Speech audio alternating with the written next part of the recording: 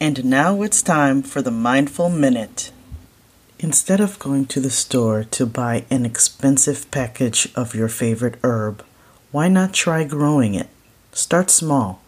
Pick your favorite herb and plant it in your kitchen and see how it goes.